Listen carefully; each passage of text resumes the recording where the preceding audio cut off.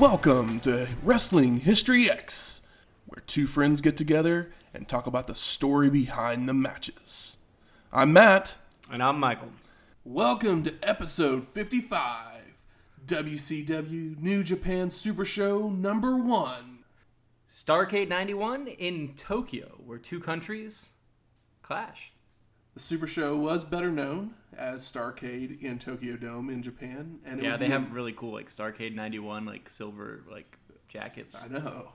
Inaugural event co-promoted by the New Japan Pro Wrestling and WCW. It took place on March 21st, 1991 at the Tokyo Dome, or Egg Dome as they like to call it back then. Yeah. In Tokyo, Japan.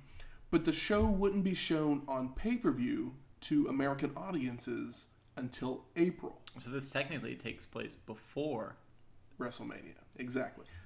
But I went by pay-per-view show date. Yeah. I mean, different companies, doesn't really matter. Close enough. 3-day difference. And the attendance for the show was 64,500. Yeah, I don't... Can we add up the last 12 WCW shows and have they hit this number? I think you could probably add up every WCW show we've watched. Maybe. They've had a couple 10,000 Yeah, that's true. shows. That's true. Yeah, I don't know what the Tokyo Dome holds, but at this point in time, in 2019, 2020, getting 40,000 people there for New Japan's big event, for Wrestle Kingdom is that's their target is that. So this is beating that by 24,000 people. Yeah, so exactly. My God. Good for you, New Japan and WCW. No shit. Whew. So things that were happening around the time of the pay-per-view, Comedy Central was launched on April 1st of that month. What was their first shows? Were they just showing stand-up? I think so. I think that's what they... I mean, back in the day, cable would... early cable aired just about anything to get their hands on. Pretty much. I mean, right now they're doing the same thing. Yeah. Any favorite Comedy Central shows that you've ever had? Really big. This is probably not very surprising, but I'm a very big fan of Strangers with Candy. That one was an interesting one. It's I'll definitely say. I somewhere on a shelf over here, I have the Trapper Keeper DVD box set. Whoa. I'm a fan. Although I remember seeing the movie in the theater and it was just too little, too late. It's why did you even make this? I saw it, of course, but that show is one for me for sure. I know I'm forgetting something from... A lot of the times it was a lot of reruns, but I mean, they showed a lot of comedy movies, obviously. Yeah. A lot of stand-up comedy. I can't think of a specific show right offhand other than At Midnight, because I watched that one religiously. I don't think I even know what that is. It was basically a comedy game show where Chris Hardwick showed them clips of stuff, and then the comedians would just make jokes about it. Yeah. And just a place for them to riff. Basically. That's cool. Basically an improv comedy show type thing. I mean, they used to play all the, a bunch of stand-up stuff. But as far as, original television goes, Stranger with Candy all the way. I remember Reno 911 was on that channel. Oh, yeah. I never really got way into that. I watched it a little bit. I liked it, but it never just, grabbed me. No. It was I watched... You need to watch me. Amy Schumer show. I loved... Oh, I never watched it. I did love Amy Schumer. We're kind of burying the lead here. It's probably the most consistently good sketch comedy show of all time. Kids in the Hall. Oh, I was going to say Chappelle's Show. Well, Chappelle's Show. Yeah. Yeah. Well, Wait a second. Like I said earlier, I was I know there's shows that I'm just yeah, I was how did I blank on Chappelle's Show? Was on I never Comedy watched Central. a lot of Key and Peele, but I've seen a handful of skits, and I liked all the ones that I've seen. But, I mean, for me, it's Strangers with Candy. The, Chappelle's Show is... People are... It was a cultural phenomenon and has changed. That's why people say Kobe when they throw fucking trash into a trash can. Among other reasons that he's not with us anymore. Oh well, yeah. I wasn't even thinking about that, but the Chappelle Show legitimately brought things into this world that are just normal at this point that nobody even realizes. Yeah, don't even think about. Also, the TV program Dinosaurs. Is it? I'm not the mama, not the baby. What does it say? I'm Not the Baby or something like that. I don't know. I watched it a little bit when I was a kid. I remember having some Burger King toys. So I guess you would have been, what, 6 years, 7? 4 years old? Yeah. One of those. It was on TV for a those little while. numbers. I'm sure that I don't know how many seasons it did. I think it did 3 seasons. I do remember a Burger King toys where it had a little like, what do you call it? It had a little thing where you Push button. Yeah, it was a push button, but it was just like air. But it just shot air through like the toy, and then it would do a motion. But yeah, I mean, I've heard that the show holds up pretty well. I had a friend like a decade ago that was like, oh, like going back and watching it, as an adult, it's pretty funny. If you can get past the kind of the cheesiness of the costumes, yeah, then it's yes. pretty. Yeah, like I've heard the writing is actually pretty funny, but I don't know if I have it in me to be a guy that's been like, hey, you know what I've been watching? It was one of Jim Henson's last like pet projects before he passed away. I did not know that. Yeah. Let's go ahead and get to the show. We got a hold of the American pay-per-view Turner Home Entertainment videotape. Yes, this is not on the network, and the whole show is not on New Japan World. So correct. At that point, we say free game, like you know what I mean. Whatever. That is correct. Yeah. But the American version shows 7 of the 11 matches. Mm-hmm. They're edited down just a bit. Yeah, we're here to call it all though. But we also found the other 4 matches, along with a few of the others, in Japanese on YouTube. But we did also just find, just right before we started recording. Yeah, I looked it up, and if you just Google WCW NJPW Super Show 91, then on Google, the first, videos that come up as you scroll down is part 1 and part 2 links to the US tape. The US tape. On Daily Motion or whatever. So you really have no excuse not to watch it all and join us in the discussion. But the first thing we see is video footage of the competitors before the logo comes on the screen over shots of the Tokyo Dome. Jim Ross and Tony Schiavone welcome us to the show running down the card. And we get footage of a press conference. Yeah, and a buffet. They're at a buffet. We see the signings of contracts between Flair and Fujinami, between the Steiners and Hase and Sasaki. Flair and Arn go shopping. Mm-hmm. That sounds like a fun YouTube series. I do love Arn Anderson in a black kimono, looking at himself in the mirror. But then we head off to our first match of the evening. It's Super Strong Machine and the Blonde Outlaws of Hiro Saito, Tatsutoshi Goto, and Norio Hanaga versus Animal Hamaguchi, Kingo Kimura, Asama Kido, and Kentaro Hoshino. You did so much better than I expected, Matt. I was like, do I need to take the reins? I was curious. That's what I was thinking earlier today, but then I was like, oh no. You started talking, I was like, oh, he's got it. We'll try it out. Yeah. But this match is only on the YouTube version of the video, so it's only in Japanese. Just to let you know, Animal Hamaguchi and Kentaro Hoshino are New Japan Hall of Famers. Yeah. They have a very small Hall of Fame of 11 people that was run for 3 years, and then they quit doing it. It's just Antonio Inoki. Pretty much. Which I've always, we get the fact that wrestling Hall of Fames kind of seem silly. Yeah. But when someone recognizes someone as a Hall of Famer, I feel like it's important to... No reason not to. Throw it out there. They earned it for what they did. So as this match got started, literally my first note was, gotta admit, I'm not sure who is who, so this will be fun. Yeah, same. Because it's we both said this to each other. I knew who Super Strong Machine was because he's wearing a mask. Exactly. But I knew who he was. And then I figured out who Animal Hamaguchi was. Mm-hmm. But as I got 30 seconds in this match, I went, covering this match and not knowing who these people are is going to be difficult. You did the work, man. I'm impressed. I had to go out there and do some image searching and figured out who each person was. So I have the names. So we'll be able to cover it a little bit better.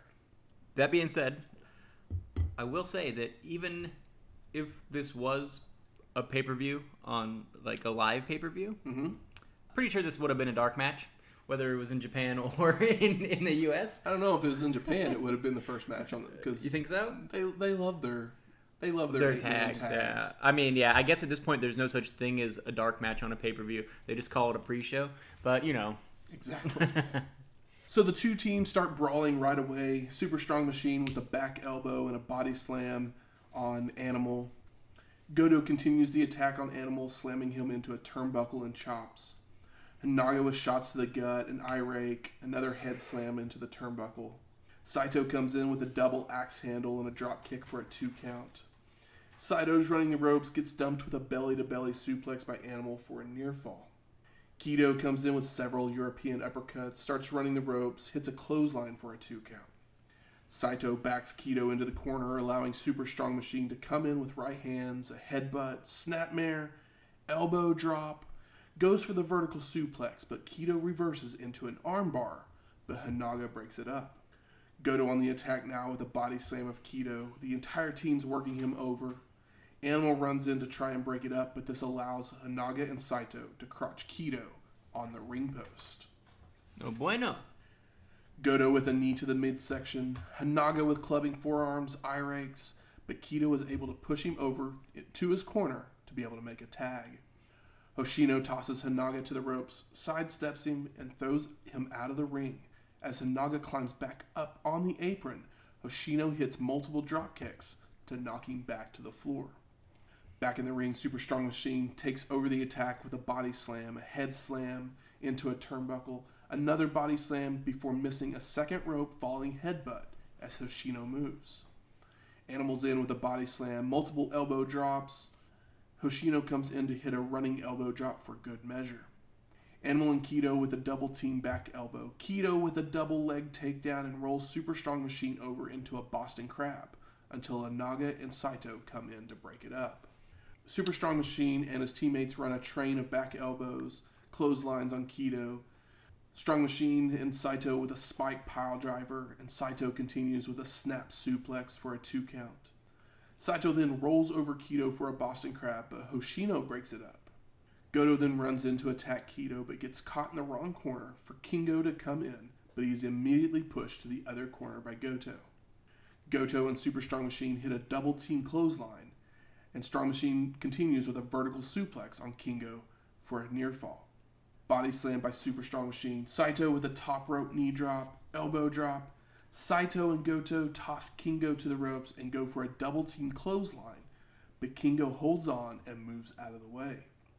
Hoshino's in with a shoulder block and a forearm on Goto, takes him down with an armbar, but Hanaga breaks it up. Hanaga slams Hoshino's head into a turnbuckle, picks him up to put him on the top rope, climbs up to try for a superplex, but Hoshino knocks Hanaga off, coming off the top rope with a crossbody for a near fall. Animal reverses an Irish whip, hits a sling blade, and goes for the cover, but Saito breaks it up. Animal has Hanaga up in a fireman's carry when Kido comes off the top rope with a double axe handle to the head. Kido with knees, shoulder tackles, kicks, forearm on Hanaga. Super Strong Machine and Kingo both jump in with Kingo trying for a roundhouse kick, but Super Strong Machine catches it, taking him to the mat, hits an Irish whip, and follows in with a clothesline. Saito and Goto with a double team Irish whip.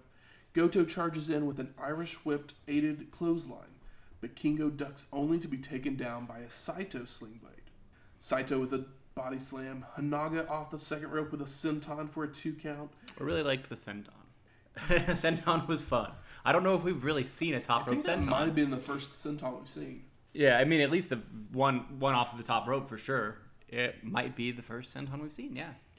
Goto with a running clothesline goes for the back suplex, but Kingo reverses to land on top of Goto for a cover. Strong Machine comes off the top rope with a falling headbutt, only hitting Goto as Kingo is moved. Animal in to toss Super Strong Machine to the floor. Kingo with a flying knee to Goto hits a powerbomb as everyone else jumps in the ring to brawl for the pin, and the Super Strong Machine comes flying in to break it up. It's hard to say Super Strong. I already messed it up and I haven't been talking. Strong Machine tosses Animal to the floor. Goto with the bridging German suplex, but only a 2 count. I did like that bridging suplex.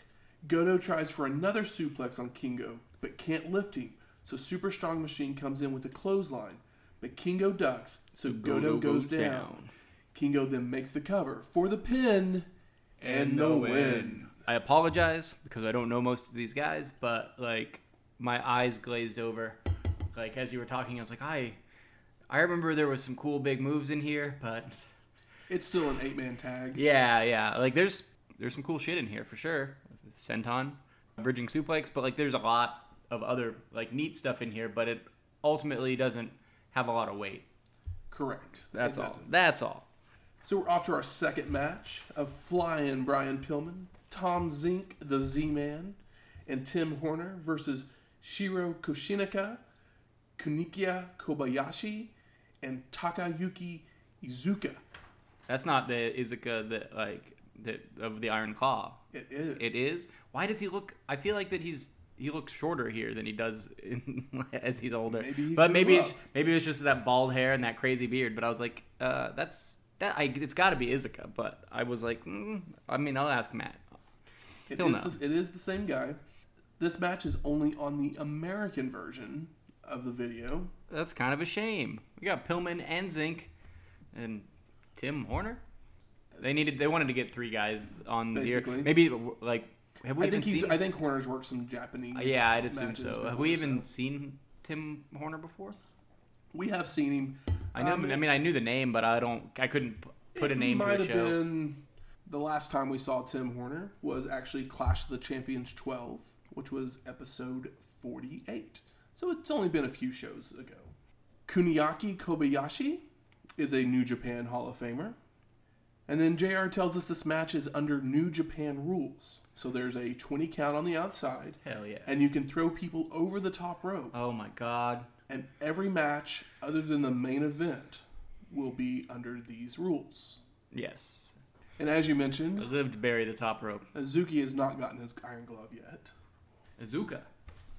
They always say Iizuka. Iizuka? Yeah, it's 2 eyes. I wasn't quite sure. Yeah. No, he definitely has not got his... I don't know when he gets this... It's probably a good 10 years. Yeah. It's definitely like at least the late 90s, I'd imagine. Yeah. Because he had the tag team with... Iizuka. Okay. Yeah. Match starts off with Kobayashi with an arm drag of Z-Man, slams his head into the turnbuckle, Irish whip, followed in with a back cross body. Yeah, it works. Slam him down to their face, right? It worked. Ab stretch is locked on by Kobayashi, but Horner comes in to break it up. Pillman with a flying clothesline goes for a cover, but Iizuka makes the save. Koshinaka and Kobayashi split the wishbone of Flying Brian, followed by a hip attack, but Pillman fires back with a spinning heel kick. The hip attack or the butt attack? Butt attack. I can't remember. JR makes a reference. He makes a butt. Oh yeah, butt. Yeah, he also JR informs the American audience that the crowd is not bored. In Japan, this is an art form, so they sometimes react at unusual times. I was like, no, they react at all the right times for sure, but yeah, they are more quiet because they're paying attention. Horner comes in with a side suplex, Flying Brian with an axe handle to the arm, stereo drop kicks from Pillman and Z-Man on Koshinaka, which knock him towards his corner. Iizuka is tossed to the ropes and picked up by Z-Man, where Brian comes flying in with a drop kick into a spine buster. Zink rolls to the apron, where Pillman slingshots him onto Iizuka for the cover, but Kobayashi makes the save. Flying Brian sets Iizuka up on the top turnbuckle, hits a drop kick descending to the floor, and Pillman comes off the top rope with a crossbody to the outside. Hell yeah. I mean... He's Flying Brian. Yeah, I mean, Pillman and Z-Man, always good together. And they haven't been in a while. Because they've been on their like singles deals. Of course, fortunately, that means Z-Man starts shows over in the old US of A, but he's not the worst guy to be in your first match. No, he's definitely not. Back in the ring, Horner with a snap suplex, a back suplex, slams Iizuka's head on the turnbuckle. Tim hits a backbreaker, followed by Flying Brian coming off the top rope with an elbow drop for a 2 count.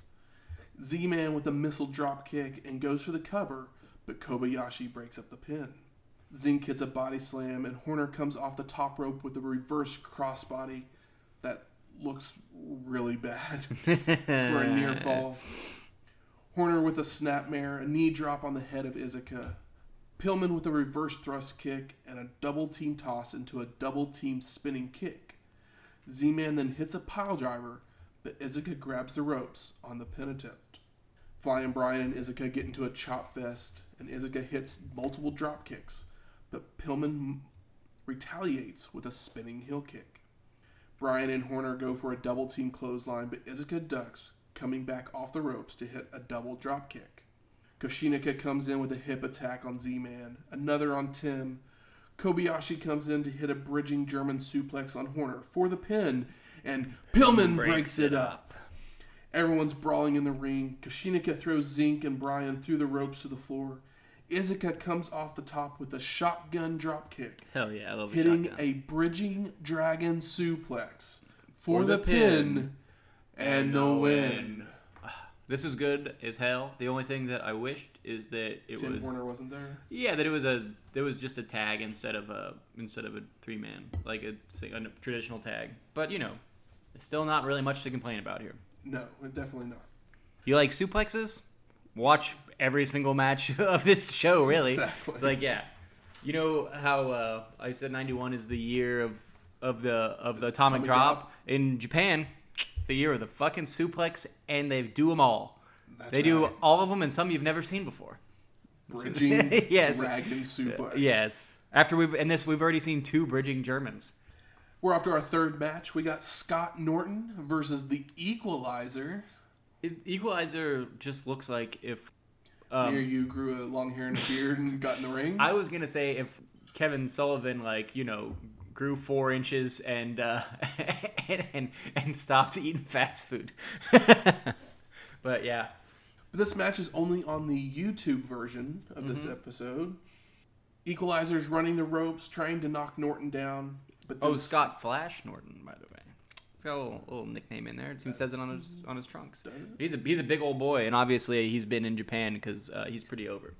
Yeah, he does end up in WCW later on because I remember seeing Scott Norton, but I never saw any of his Japanese stuff. Yeah, he's a big old boy. Definitely. Equalizer's running the ropes trying to knock Norton down, but then Scott runs the ropes, hitting several shoulder tackles, a clothesline, a big boot, another clothesline, clubbing forearms across the neck, an Irish whip, but charges into a boot. Norton is then taken down with a big boot by the Equalizer, who continues to put the boots to Scott until Norton catches one, taking him down for an elbow drop. But the Equalizer moves. Scott tosses the Equalizer to the ropes, hits a shoulder tackle, elbows to the head, a flying shoulder tackle, a short arm clothesline for the pin, but he picks him up. Yeah, he's like, oh, you're the Equalizer, I'm the Equalizer. So then Norton hits a terrible-looking power slam for the pin and the win. And all I can say is I feel bad for Scott Norton having to deal with somebody that does not know how to work. Yes. Because I'm sure that Scott Norton can power slam the shit out of just about anybody if that person has any idea how to take a power slam. The Equalizer. I don't know if we ever hear of the Equalizer ever again. I mean, I hope that he had a successful life, not in wrestling. Because this is real bad, and I know it's not Norton's fault. Because you can tell. We then see JR and Tony. They discuss the upcoming match, telling us about 2 Japanese legends. So we're off to that 4th match. We have Akira Nogami versus Jushin Thunder Liger. Oh my god. For the IWGP Junior Heavyweight Championship. Hell yeah. And Liger comes out in like a crazy like green Power Ranger type garb. I'm so used to the red. It looks great. I mean, I've seen the blue one. I've seen the black one. I've seen the red one.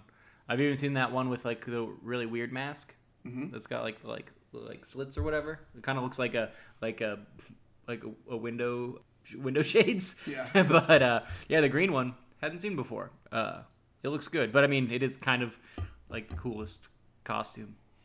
But this match only ended up on the American version. Why would they do that? That I didn't understand. That makes no sense. But the YouTube version does have a part 2. I just couldn't find it. Oh, okay. So the other matches may be on that part 2. Yeah, because all the matches that we needed were in that part 1. Exactly. That's a good point. So Jushin Thunder Liger is a Wrestling Observer newsletter and future WWE Hall of Famer. He just he was supposed to go into the Hall of Fame in WWE this year. Yeah, when is this year of our Lord 2020? Yes. Do they do it for? He technically would have already been a Hall of Famer by the time this episode comes out. Yeah. But okay. The Hall of Fame ceremony got moved back to August of 2020. Yeah. Because they're doing it like for SummerSlam or something. Yeah, they're doing it at SummerSlam this year because of all the craziness in the world. So COVID 2020. Akira wears a kabuki style mask. He's got like crazy long red hair. It looks pretty awesome. It does look really cool. Match gets going and Liger blitzes right away with palms to the chest, followed by a spinning heel kick to send Nagami to the outside. Jushin comes off with a top rope with a somersault plancha. Come on, man. Liger goes for another plancha, but is drop kicked out of midair by Akira. Come on, man. And both men have leg injuries. Yes. Back in the ring, Nagami jumps on Jushin's shoulders, but Liger reverses into a pin attempt for a 2 count. And I believe that this is Akira Nogami showing up for the first time in a year after he lost the belt to Liger. Correct. So like this is hot shit. Like this is important stuff. Jushin goes for a tombstone piledriver, but the ankle gives out, and Akira jumps on the miscue, attacking it. He stomps the shit out of his leg, yeah. Nogami's going for a figure 4, but Liger cradles him for a near fall. Akira, with multiple drop kicks, goes to the top rope, misses the splash as Jushin steps out of the way. A couple of Liger bombs. Jushin then goes for a piledriver, but Nagami blocks, so Liger hits a clothesline. Jushin then sets Akira on the top rope, hitting an avalanche DDT for the pin and the win. So the version we got is only about 4 minutes long. It felt really quick. Since I was taking notes, I probably missed the edit. This is when I realized that some of these matches were edited down. Yeah, I wonder. I'd like to watch this whole match because I was like, why is this so short? Because this is really good. And then I was like, why would this end so quickly? That doesn't feel very So I believe the match, Japanese wrestling to me. The match was 16 minutes long. And we saw like 4. And we saw 4 minutes of it. Oh, man. I mean, a lot of that other 12 minutes was probably the leg work. I don't care. The leg work. I'm not.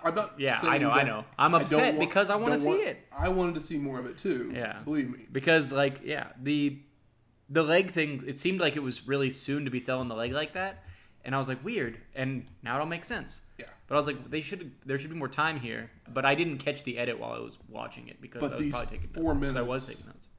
Are awesome. Yeah, it's great. It's a great match. It's good shit. If you never watched Jushin Thunder Liger, yeah. This isn't the worst match to have as your first one to ever see him in. No, not at all.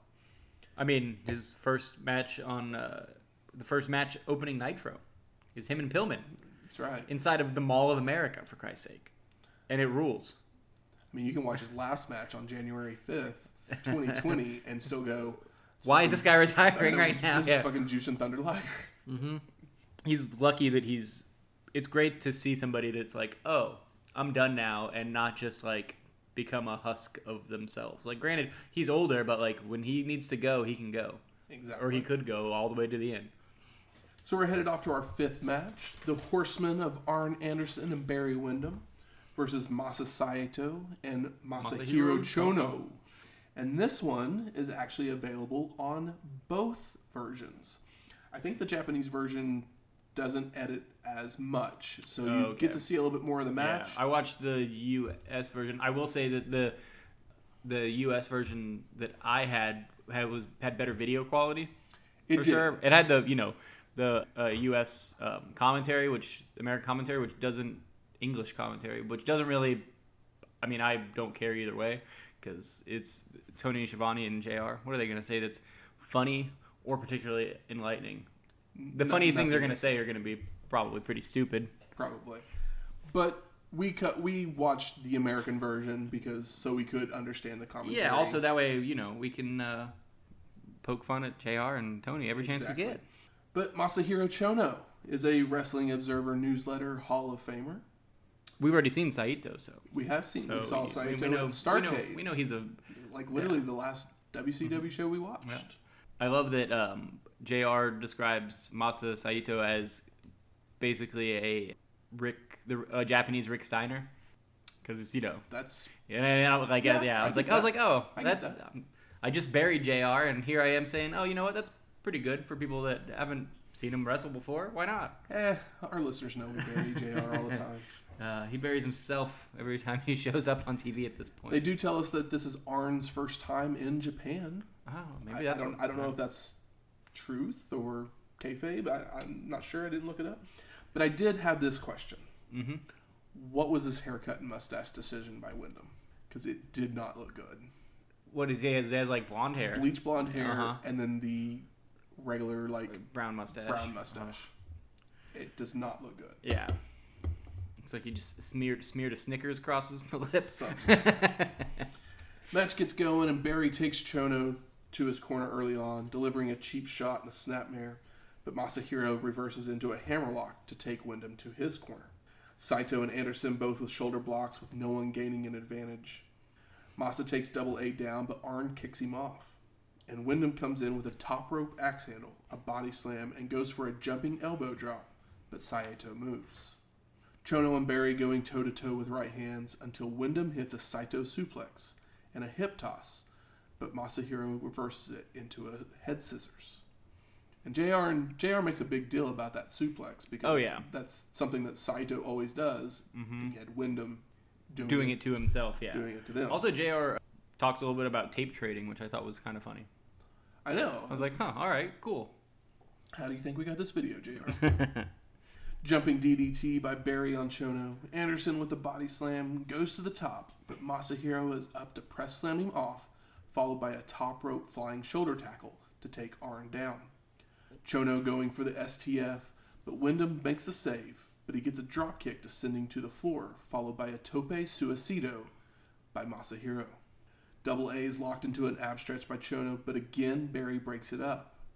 Wyndham with a vertical suplex of Masahiro slams his head into the turnbuckle, and Arn locks on an ab stretch, but the horsemen use leverage, grabbing hold of each other's hand, but the ref is right on top of it. Double A tosses Chono to the ropes, ducks his head, allowing Masahiro to kick him and make the tag. But Anderson just continues the attack on Saito. Yeah, it was kind of funny. Normally it doesn't go that way. Masa showing his strong style by firing up with rights and lefts. Yes. Saito suplex on Arn. Saito suplex on Wyndham. Double A's back to his feet and goes for a body slam, but Masa floats over, and Barry comes off the ropes to hit a clothesline on Saito. So Anderson makes the cover for the pin and the win. Post-match, Chono hits an Enziguri on Barry to help clear the ring. Yeah, and this is good, but it never really reached the heights of tag drama, but that's probably because it's edited down. It probably was edited down. I'm sure it was edited down some. Yeah. I felt like this may be the worst I've ever seen Arn in a match. I mean, this is not... It just didn't feel like he connected with what was happening in the match. Yeah, he probably... I mean... First time in Japan, also, that many people. Yeah, I mean, it's a lot, but, he probably hasn't tagged with these people before. And sometimes some people don't mesh no matter how... That's true. No matter how good they are. JR and Tony then talk about the concession stand food. It's not your typical hot dog. They got sushi, egg rolls, and sake to go. Yeah. I like they even show, the menu.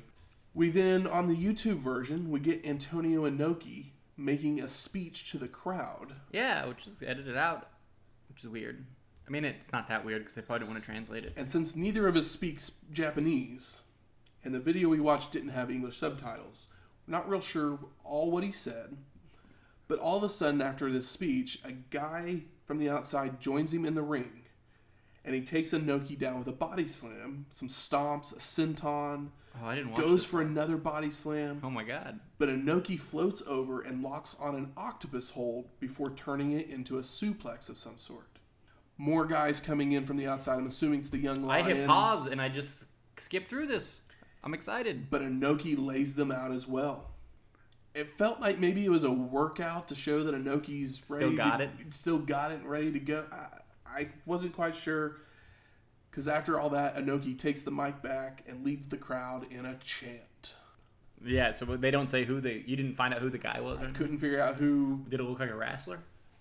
I mean, it did look like a wrestler. Yeah. But like I said, it didn't seem like it was like, heel coming in to attack Yeah, him. yeah. It wasn't like setting up an angle or anything. It felt almost like it was a workout type thing. I didn't get it. But we'll head back to our American version of the tape. Yep. Oh, so JR lets us know that the food might be different, but in Japan, brewski, still brewski. Still brewski. I can't imagine going to like the Tokyo Dome in '91 and be like, "Hey, can I get a brewski and a salmon roll?" You know, JR and Tony aren't drinking those strong zeros. No, of course not. I'm too busy ordering Bud Lights in the Tokyo Dome. It's like, no, Asahi, You know they're Sapporo. all Milwaukee guys. Oh, you think so? Man, At least JR is. is he really? I don't know. Oh, okay. But we're off to our 6th match of Big Cat versus El Gigante, and this match is only on the American version. It is a match. So far, the best reaction for any of the WCW guys has actually been for El Gigante. Because he's huge, and I guess they just assume that because he's huge, he's good. Maybe it's the Baba love, maybe it's the Andre love, maybe it's because in Japan, on average, they're shorter than in other countries, and then in some other countries, but at the very least, El Gigante is, like what, 7'7" or some shit like that. And JR and Tony make some comments about the ring announcer wearing the kimono, and they're like, I wonder if we can get Gary Michael Capetta to wear a kimono at Super Brawl next month. Yeah, they let us know that El Gigante doesn't drink. And they had to explain that when they were doing press conferences and stuff, that he wasn't being disrespectful, but He just doesn't doesn't drink. Which is probably not very common for a wrestler. The ref in this match is Bill Alfonso, I know. who we better known probably as Rob Van Dam's manager in ECW. Yeah, he reffed in ECW too, didn't he? Yeah, he Okay, did. yeah. Think this is the first time we've seen him, right? I believe so. Because it's like I would have recognized Bill Alfonso because you can't get that whistle out of your head after watching even the smallest amount of ECW. So Alfonso's checking Gigante's boots and tights, and the two measure hands to show how big Gigante is. Yeah. Give the crowd a little pop. Oh. Gigante's bouncing around as the two men lock up, only for Big Cat to be thrown down. Body slammed by Gigante, the Cat retaliates with an eye rake, right hands, but nothing is phasing Gigante.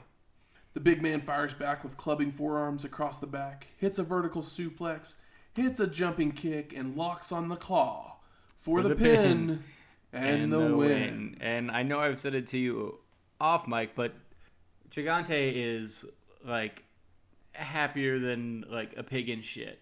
It's like a 3-year-old's birthday party. Like he is pumped at just the amount of people that are there and the reaction that he's getting, and it's makes me feel real good inside, even though this match was useless. Absolutely. I mean, maybe it sold some tickets because they were pumped for him. I mean, I was Maybe always a Big Cat fan. But Were you? I mean, come on. This is what, our third Big Cat match? I think it's our Third, yeah. He's with the State Patrol last time we saw him. Okay, and before that, it was him, Dog, and JYD. No, that was the State Patrol? That was the State Patrol match. I don't remember. That tells you where he's at on the old WCW card. Yeah, they just fed him to El Gigante. So we're headed off to our 7th match. We get the Steiner brothers of Rick and Scott Steiner versus Hiroshi Hase and Kazuki Sasaki for the WCW World and IWGP Tag Team Championships. Whew. Double. It's Kensuke. Kensuke. I think so. Yeah, no, it's Kensuke. Kensuke, sorry. Says I mean, it's you nailed Hiroshi Hase. Thank you. This match is actually on both versions, and I believe the full version of the match is on both versions. Hase and Sasaki are Wrestling Observer Newsletter Hall of Famers, as they should be. Mm-hmm. So the Steiners, last time we saw them, were the WCW United States champion. But they had also defeated the Freebirds for the world title 6 days prior to Wrestle War, when the Freebirds had won them. If you remember that whole Freebirds It's losing, like, it wasn't on TV. losing the belts before they actually won them. So At this point, the Steiners hold all the tag team belts in WCW. Both belts. Both of them. Both of them. And they're now challenging for the IWGP Tag Team Championship as well. Just so you know. Just so you know. So the match gets going. Scott takes Hase down and tries to lock in a Texas Cloverleaf, but Hiroshi rolls over to get close enough to get the ropes to break it up.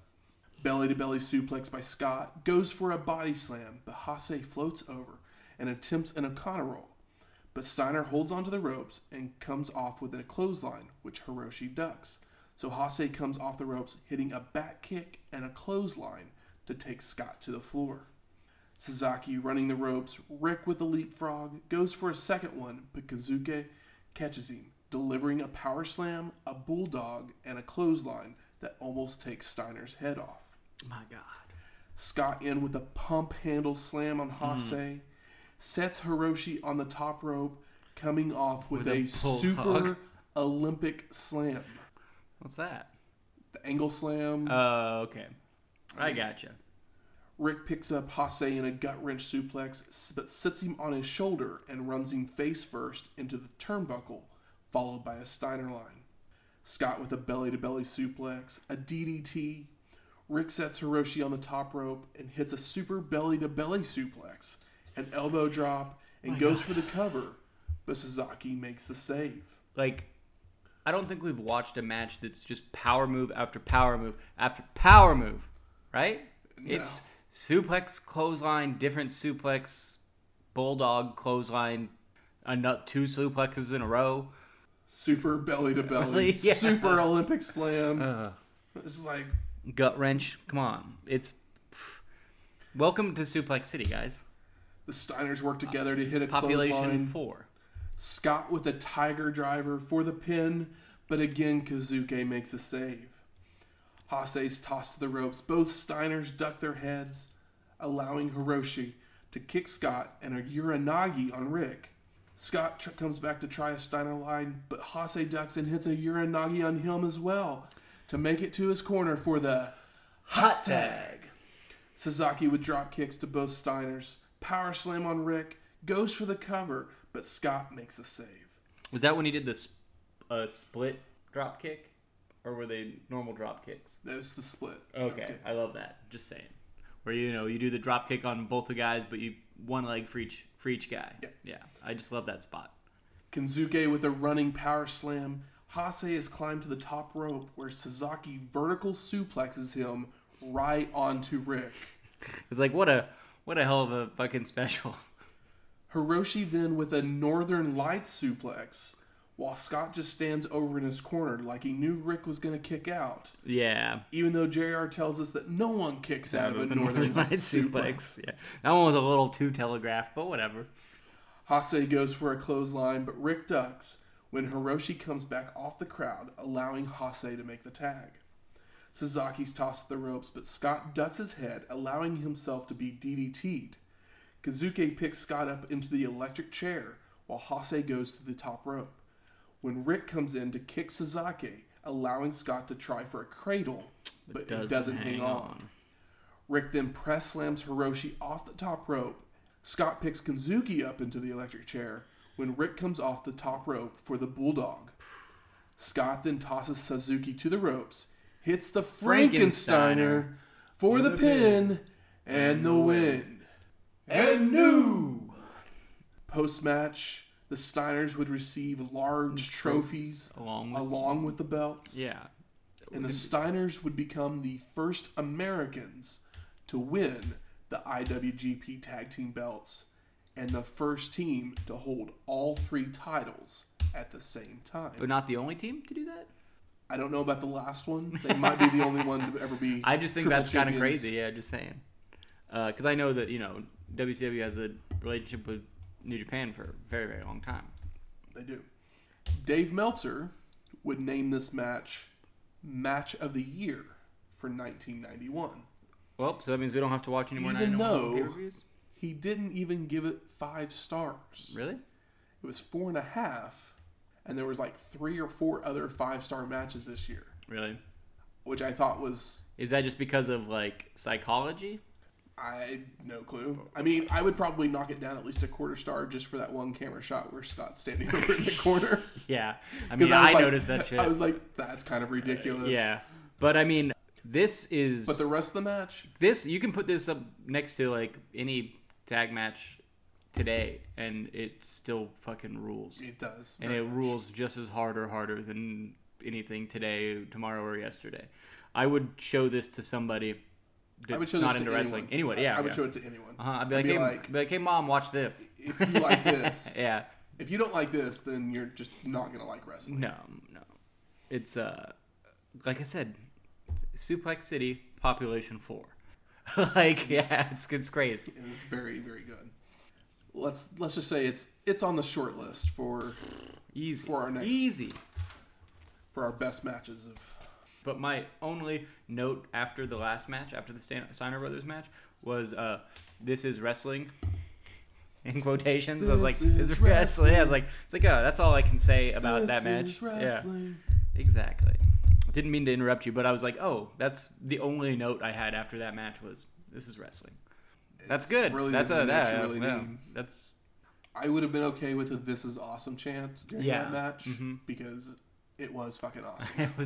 It was all of the above. So we're headed off to our 8th match, Doom of Ron Simmons and Butch Reed versus Big Van Vader and Crusher Bam Bam Bigelow. This match is only on our YouTube version. Which I feel like is kind of weird because everybody knows who all 4 of these guys are in the United States. I thought the same thing. Granted, I know that Bam Bam and Vader have been partying in Japan for quite a while, but still. No clue. But we haven't seen Bam Bam since Capital Combat, which was episode 45. The best show we ever watched, Capital Combat. Return of RoboCop. Real close to the best show. Irony. Yeah, I hope you can hear that I'm being facetious. So Ron Simmons takes the mic and says they signed this match months ago and is ready to fight and hope his partner feels the same way. It's like, that's a weird thing to say. Is it? Yeah. Because at the last show, I know. Doom broke up. I know. And that's why it's weird that Doom's here now. But, we'll see some stuff.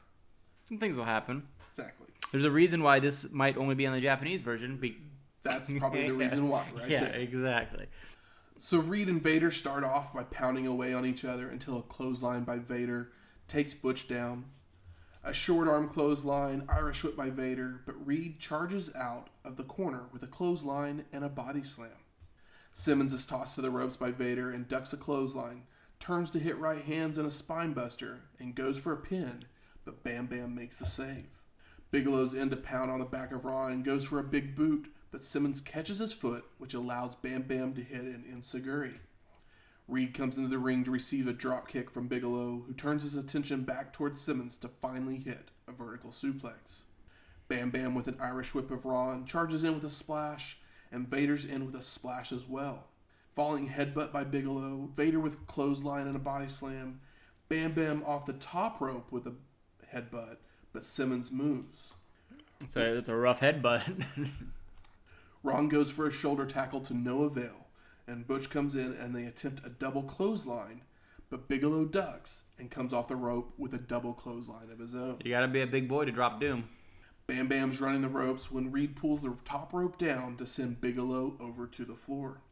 Simmons with a body slam on the floor before rolling Bam Bam back in. Doom then hits double back elbows. Butch goes for a snapmare when Bigelow reverses into a snap suplex, but Reed regains control with an eye rake. Reed with a swinging neckbreaker, Ron with clubbing forearms, a body slam, falling headbutt, but Bam Bam moves. Butch back in to stop the tag and starts choking Bigelow with the top rope. Tosses him but ducks his head, allowing Bam Bam to kick him. Simmons comes in with an elbow drop, goes for a body slam, but Bigelow cradles him for a near fall. Ron's firing back with right hands, goes for a cover, but Vader breaks it up with an elbow drop. Reed with the body slam of Bam Bam goes to the second rope, coming off with an elbow drop for a 2 count. Simmons continues the attack right with the right hands. A drop kick, tosses Bigelow to the ropes, drops down to the mat, but Bam Bam quits running and drops a headbutt on the back of Ron. Bigelow with a snap suplex, Vader with a clothesline on Ron, multiple short arm clotheslines on Butch, goes for another clothesline, but Reed ducks, retaliating with right hands and a flying shoulder tackle for a near fall. Simmons with a power slam of Vader. Doom hits a double-team vertical suplex, and Ron goes after Bam Bam, who back body drops him out of the ring. Simmons then drags Bigelow out of the ring by his boots. Reed climbs to the top rope to go for a flying shoulder tackle, but Vader ducks, hits the Vader splash in the middle of the ring for the pin and the win. So post-match, we see Simmons and Butch commiserating. When Ron turns to leave, Butch hits him from behind, and they brawl until Reed has fallen out of the ring. Now they're breaking up in Japan. They got back together just to break up again. All around the world, Doom is no more. I know. Kind of a bummer. Honestly, this match is not bad, but it should not have been after the other match. Oh, after the Steiner Brothers Yeah, match? yeah. Yeah, no, definitely not. Yeah. But I mean, these are big boys doing big boy stuff. Correct. So it's a fun watch, but how are you going to do a tag match after Suplex City? The biggest surprise on this match was that just how much Vader sold for Doom. Yeah. Which, I mean, to do you got. Yeah, I mean, if you don't, how are you not going to sell for Butch Reed and Ron Simmons? Like those guys are gigantic, and they're not even fat. Like, not only are they gigantic, they have zero body fat. They are just big buff guys. So we're headed off to our 9th match. We got Riki Choshu versus Tiger Jeet Singh in a no DQ, no ref, no count out match for the Greatest 18 Club Championship. I didn't catch all that. The Greatest 18 Club, is that like never open weight?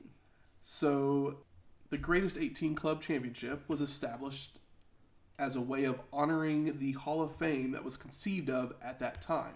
So this is a Hall of Fame that was even before the New Japan Hall of Fame. But there could only be 18, so once if you were number 19, then one of them got kicked out.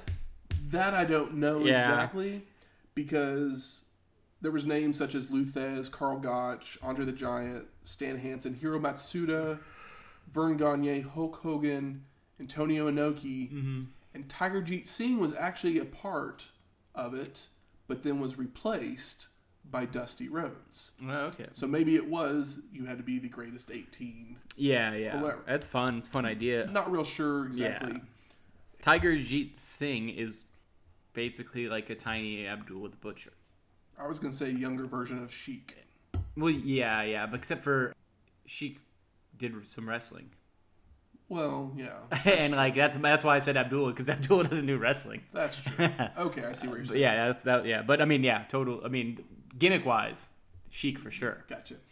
This match is only on the Japanese YouTube version. Totally understandable. I can't see this airing in the United States. No, definitely not. This is pretty brutal for even NWA standards. Yeah. Choshu is a Wrestling Observer newsletter Hall of Famer. Singh would come in through the crowd, kind of like what John Moxley does nowadays. Or, well, I guess he doesn't come through the crowd. He just terrorizes them.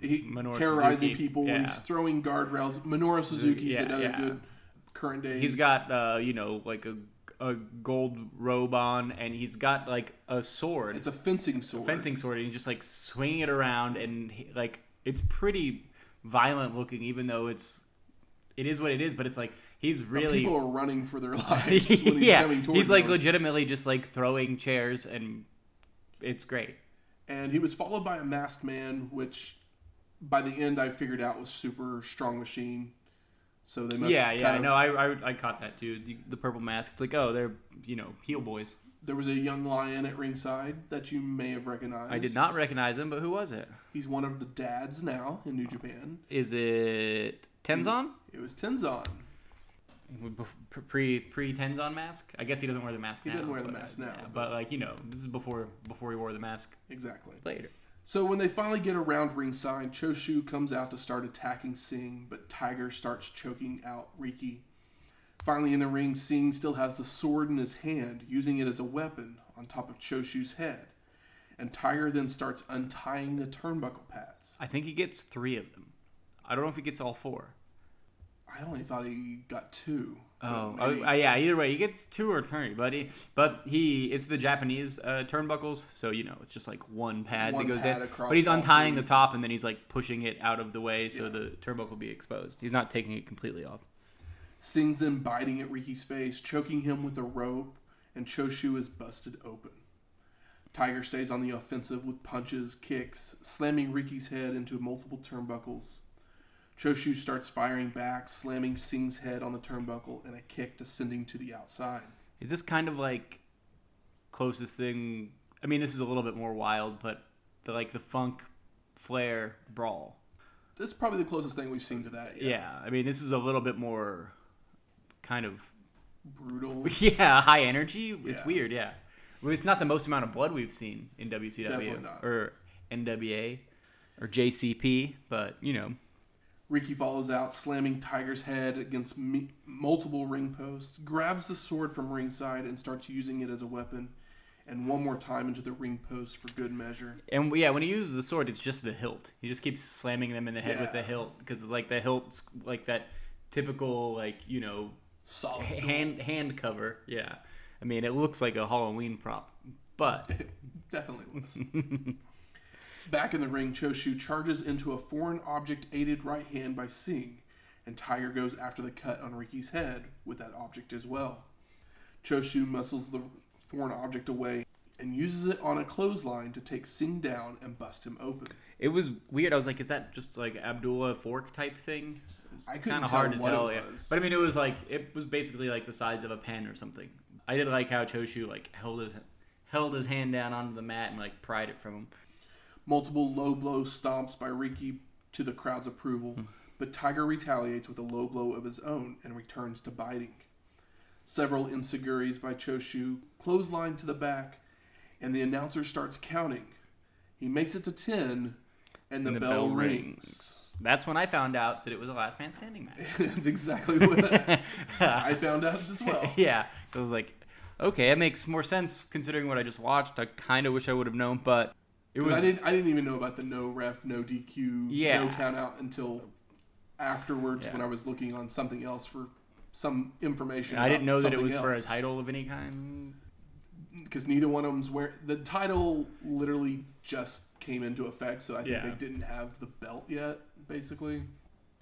It was all very haphazard. Not understanding. It didn't help that we didn't understand Japanese as well. But this was by any means not boring. Can't call it that. No. I also don't know if you can call it a traditional rule. I mean, wrestling is two guys fighting and somebody wins, so you can't not call this wrestling. But there's not a whole lot of wrestling moves done here. So actually, I was wrong. Uh-huh. This was actually the first match for this belt. Oh, okay. So technically, Riki Choshu. And first. I was like, what do you set me up for here? Greatest 18 club champion. My God. Great. That's such a long name. It probably sounds better in Japanese. Probably does. The Tiger Jeet Singh does not look like an athlete at all. He looks like an Iranian dad. Yeah, well, he's just got his like Indian dad. There's guys with bellies in singlets, and it normally hides the belly. In this, it looks like a Simpsons character, but belly wise, it's just a straight it's very funny. He does not look to be in any more shape. He's in 10%, maybe 8% better shape than I am. It's pretty. I was like, okay. So post-match, Choshu locks on an armbar, and the Young Lions come in to break it all up. And that's the end of the YouTube version. Yeah. So we get video highlights from the matches on that before it cuts away. Yeah, I imagine that. I think that it was aired on television in over 2 nights. Probably. So I think that's what the deal was for the Japanese version. So then we're off to our 10th match. Great Muta versus Sting. And obviously it's only on the American version. So Muta attacks before the bell. Muta attacks before the bell. Hits a handspring back elbow after an Irish whip. Tony then brings up all the people around the ring with the Steiners, Brian Pillman on one side, Masahiro Chono's everybody's there to watch other. this. I mean, this is a solid feud, and we have already gotten some mist, correct, before the bell. Yes, Muta did spray green mist before the match. Muta then with a backbreaker goes to the top rope for the moonsault. Tries the moonsault immediately, but Sting moves, which we all know to be his finisher. But Muta lands on his feet and goes for a spinning heel kick, which the Stinger no-sells, but an enziguri surprises him to send Sting to the floor. Hell yeah, dude. What a start. Muta over the top rope with a plancha, spits some red mist, and rolls the Stinger back into the ring. Muta goes to the top rope, coming off with a double axe handle, but Sting catches him with a boot, hits a military press, dumping him over the top rope to the floor, followed by a running pescado by the Stinger. Which I don't know if we've seen Sting do some reckless shit like that. I think we've seen it a couple times. But maybe it just feels better in a 64-person or 64,000 people arena, and feels better that it's against Muta. And JR reminds us that over the top rope is okay in this match, but not in the next one. You know what I just realized? Where's Lex?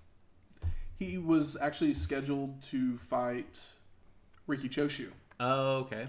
But the language in his WCW contract said that he did not have to go to Japan to fight.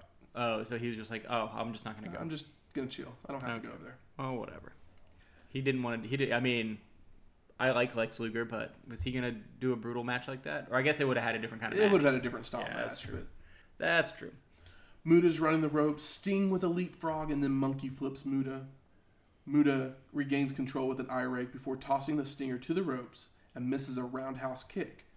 Sting comes back with a kick to the midsection, followed by a face plant that forces Muta to roll out of the ring. The Stinger follows out, rubber band slams Muta across the guardrail, rams his head against the turnbuckle while on the apron multiple times. One more time, once back in the ring, and goes for the Scorpion Deathlock, but Muta makes it to the ropes. Muta's up with a spinning heel kick, a snapmare, spinning elbow drop for a near fall.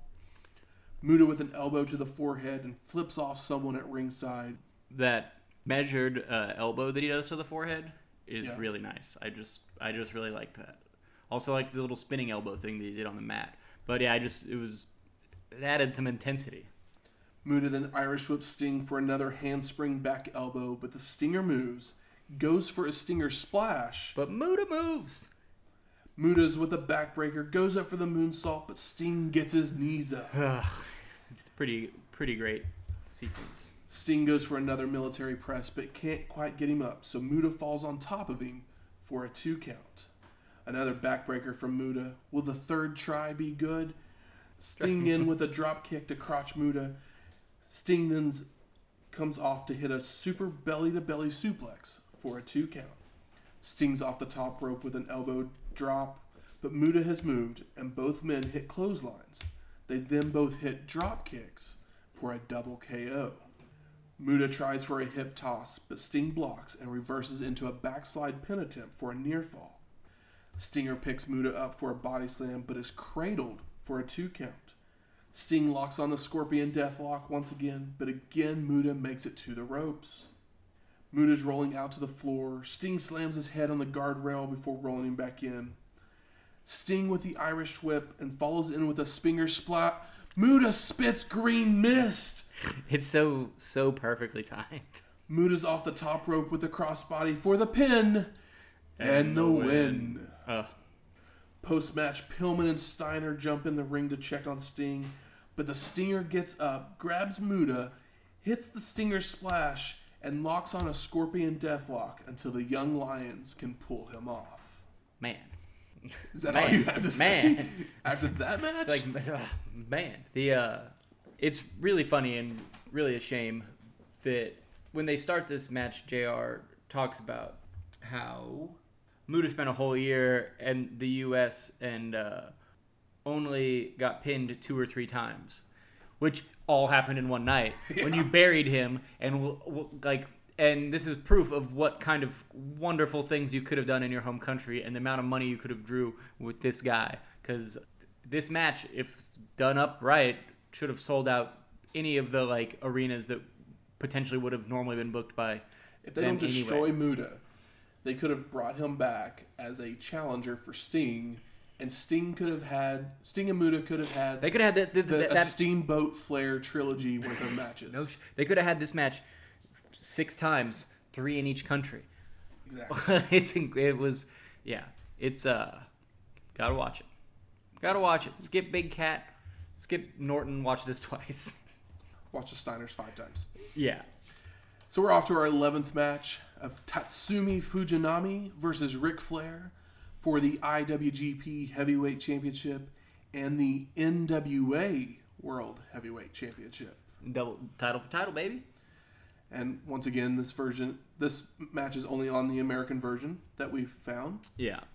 We last saw Fujinami at AWA Superclash 3 in a suit and tie. So he didn't wrestle. Oh, okay, yeah. But he showed up. And that was episode 23, one of our favorites. Go and check it out if you haven't listened to it. So I totally forgot to mention this 2 weeks ago at Wrestle War, because it was, the world title wasn't on the line because we had War Games. But after Starrcade, when we saw Flair as Black Scorpion lose the title match to Sting. Yeah. Sting still had the NWA title at that time.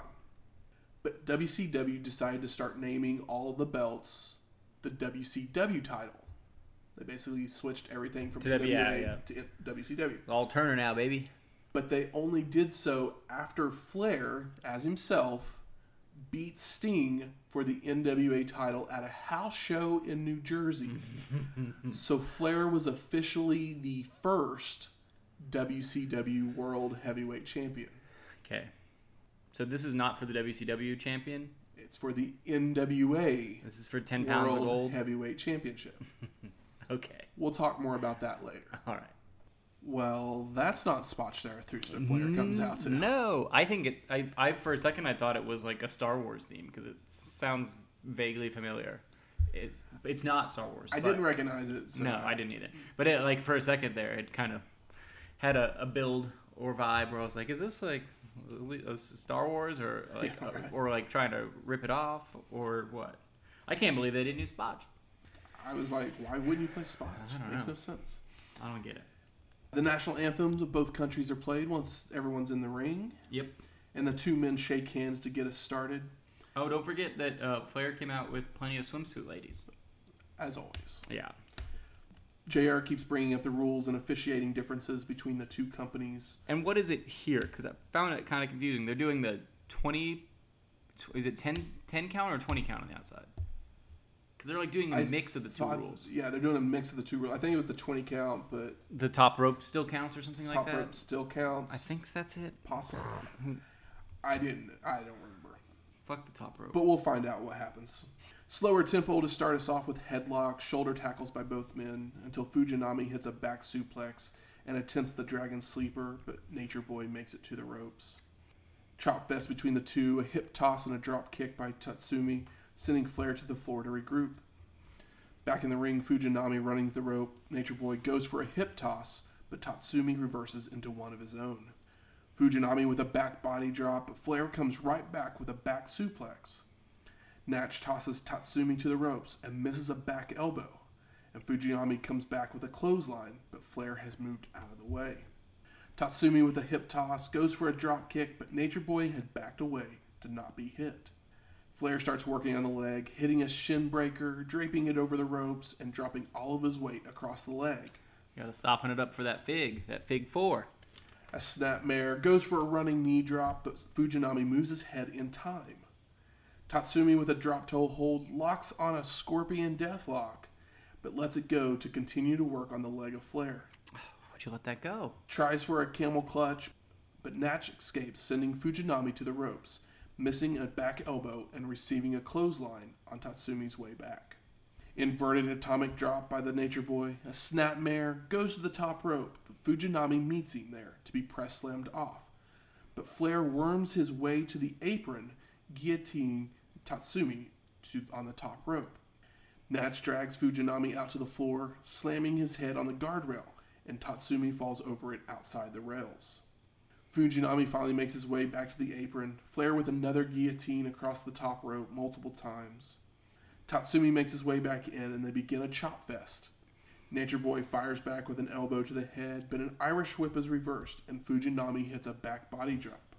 Swinging neck breaker by Natch, running knee drop, butterfly suplex for a 2 count. These guys are really just like meeting each other. Like it's pretty 50-50. And they're all getting good shit in on each other. We get a stalling vertical suplex to show off that strength by Flair. Elbow drop, running knee drop for more 2 counts. More chops between the two men. Natch with an eye rake, a snapmare. He goes to the top again, but this time Tatsumi is able to press slam him off. Fujinami with the Irish whip to get the Flair flip, landing on the apron. So Tatsumi with a drop kick to send Nature Boy to the Flair. Yeah, didn't even let him run across. Didn't even get there. Fujinami slams Flair's head across the guardrail multiple times, which busts him open, and rolls him back in to continue the attack with mounted punches, and we get the Flair flop. Oh, the angle on the flop's real good. It's a long walk before that flop. Like, he literally walks almost all the way across the ring. Yeah, it's really fun. I mean, we've seen a lot of flops, but this is a good flop. Tatsumi tosses Natch to the ropes and goes for a big boot, but Nature Boy catches his rope so Fujinami hits an enziguri for another Flair flop. A back body drop and a clothesline by Tatsumi for a 2 count. Flair starts firing back with chops, right hands, but Fujinami fights back, knocking him down. Irish whip for another Flair flip, but he doesn't make it over, so he lands in a tree of woe. So Tatsumi fires away with stomps. Yeah, you could tell that, like, Ric Flair set this. It was not the smoothest transition into the tree of woe, but it doesn't matter. It's okay. Nash goes for a vertical suplex, but Fujinami floats over, goes for an O'Connor roll for a near fall. Back suplex by Tatsumi, goes for the cover for the pin, and no! Flair gets his foot on the ropes. The two men roll out to the floor and start brawling around ringside. Nature Boy rolls back in, followed by Fujinami and the ref, when Flair goes for a forearm, but Tatsumi ducks, and the ref is down. Oh my god. You mean Bill Alfonso. Fujinami cradles Natch, but no ref for the count. Flair goes for a hip toss, and Tatsumi reverses into a backslide, but still no ref. Nature Boy goes for a body slam, another cradle by Fujinami, still no count. I love that Fujinami, gets the pin on him, multiple times. Yeah, 3 or 4 times. Flair with an eye rake starts running the ropes, but Tatsumi back body drops him over the top rope to the floor, right where the ref is being helped at. See, that's the other thing. It's over the top rope, so it should have been disqualified at that point. Should it have been? I mean, I don't think so, because I think that rule is bullshit, but it is what it is. Natch is back on the apron, is brought back in with a vertical suplex by Fujinami, goes for a guillotine pin. Tiger Hattori's rolled into the ring and makes the count for the pin and the win. And new. Post-match, Flair is arguing with the original ref, Bill Alfonso.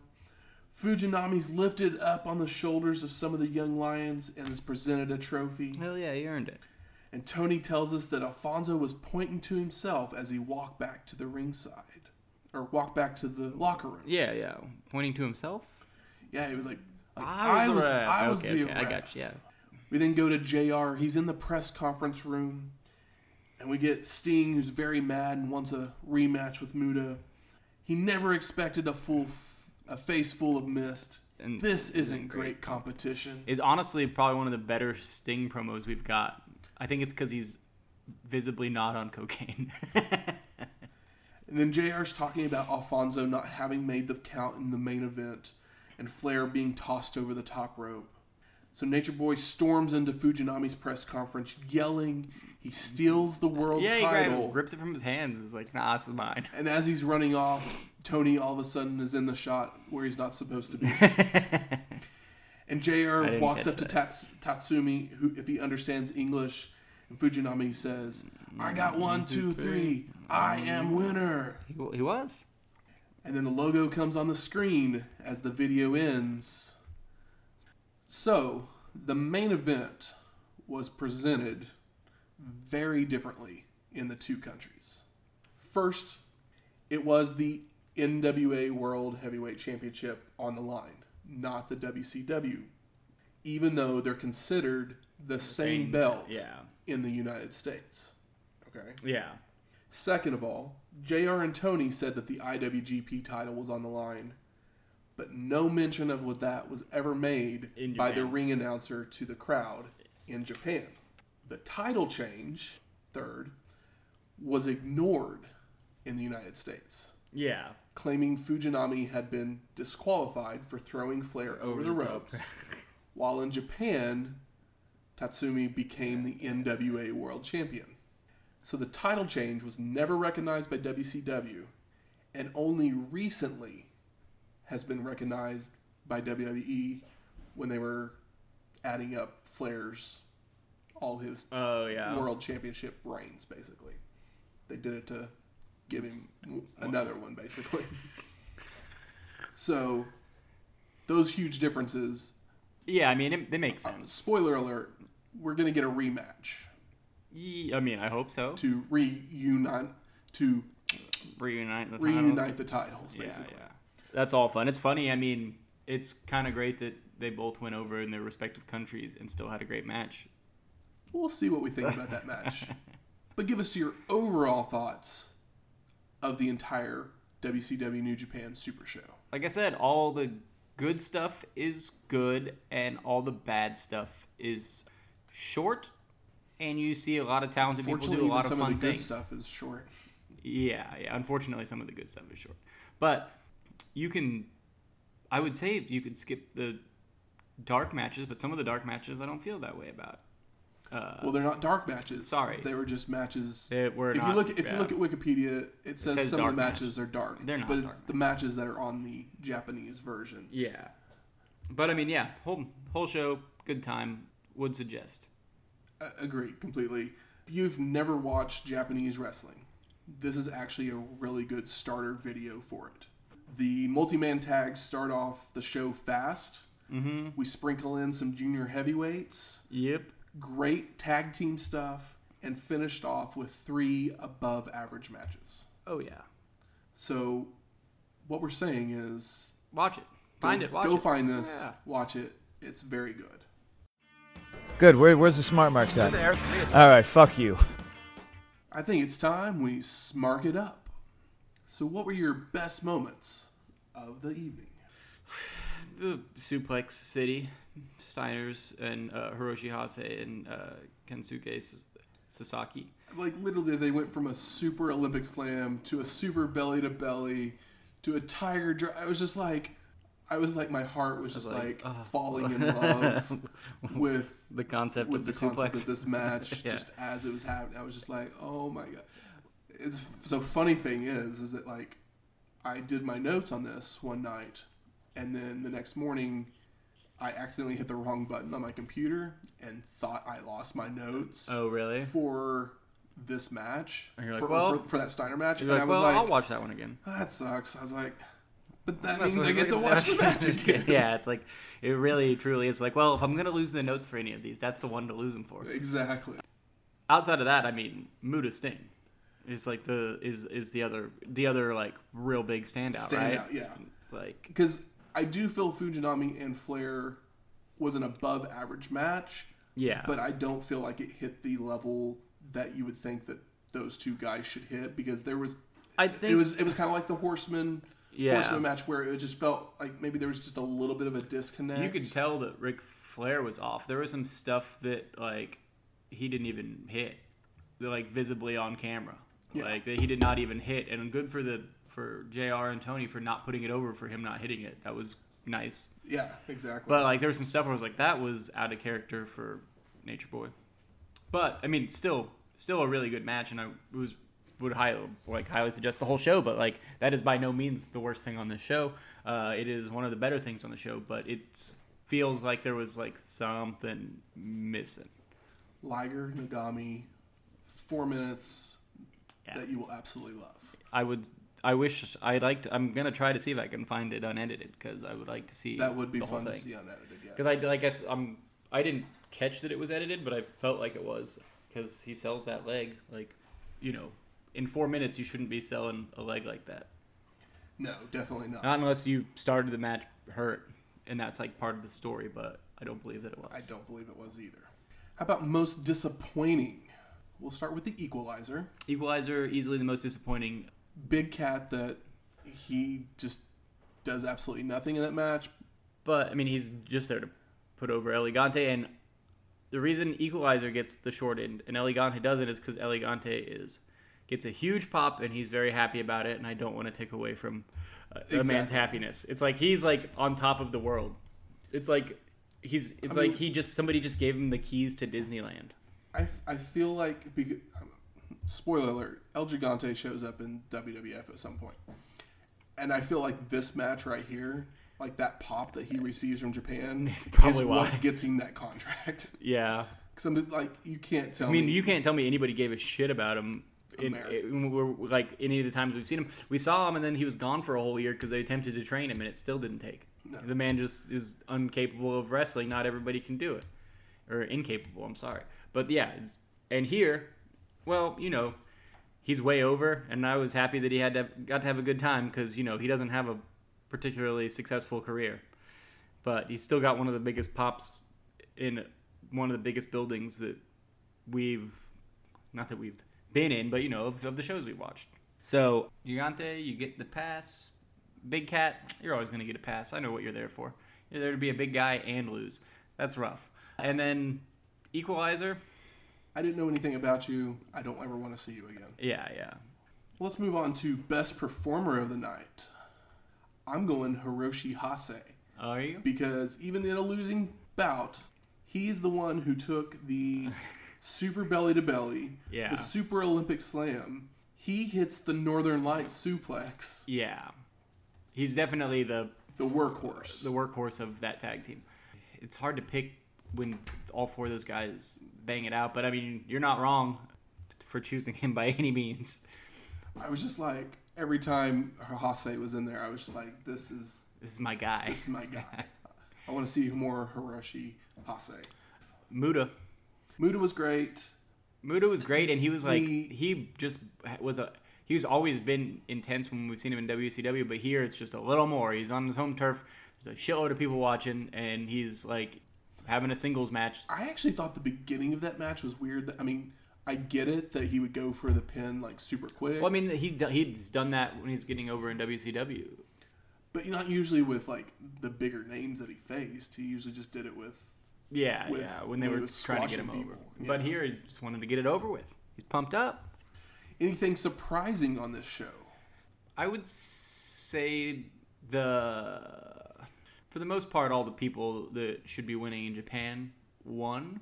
Four Horsemen winning was kind of weird, but match was weird. I was surprised that match was not as good as I was expected to be. I agree completely. It was almost on the most disappointing. Yeah, not because it was the worst or anything, but just because it was like it should be a good match and it wasn't.